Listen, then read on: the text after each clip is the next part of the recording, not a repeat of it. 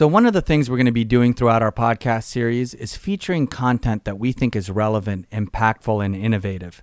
Is this content really pushing the boundaries and helping that brand tell a story? Today, we're excited to feature a piece by ESPN, a brand that has traditionally been one of the best at marketing, reaching their audience, but they've always leveraged sports and led with sports marketing and sports content. This is usually highlights. This is usually previous games. Their creative social media teams keeping you engaged and learning about what's happening in the sports world. Well, today, as you know it, the sports world's at a standstill. We're not able to engage with sports the way we've traditionally done. We can't go to live sporting events. We can't be in the stands cheering on our teams.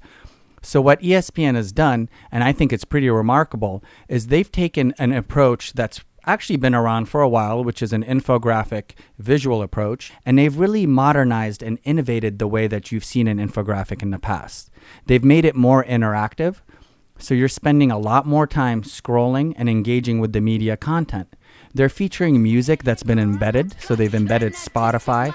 So now you're engaging with the content they're talking about. You're seeing beautiful visuals that are really reminding you about a nostalgic feeling you have of being in the stands and hearing your favorite sports song come on and rooting for your team.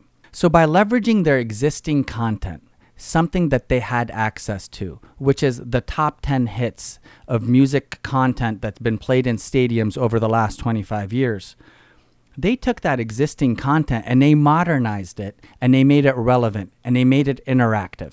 So instead of sitting on a shelf somewhere or sitting as text on a website somewhere, they made it an engaging piece of content that are keeping us on their web pages, consuming more of their content, so then they can then sell our eyes and sell the time that we spend on their website to their advertisers.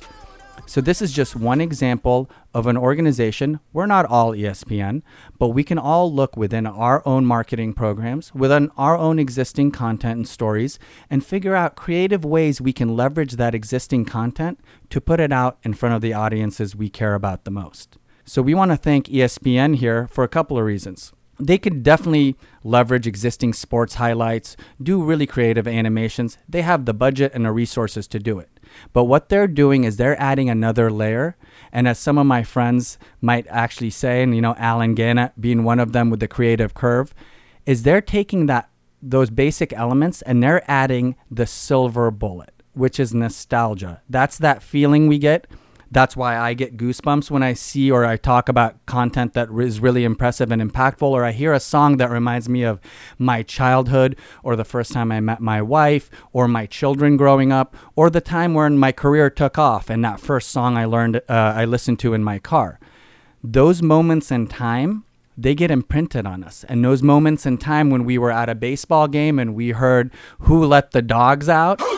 When we watch that, when we hear that song in an ESPN piece of content, it brings back those feelings. It brings back those memories. It's telling your story through ESPN. So for that, thank you for the creativity, ESPN. We hope to have live sports real soon, but keep it up.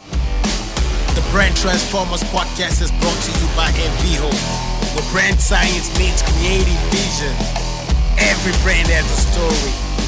We're here to help you tell it.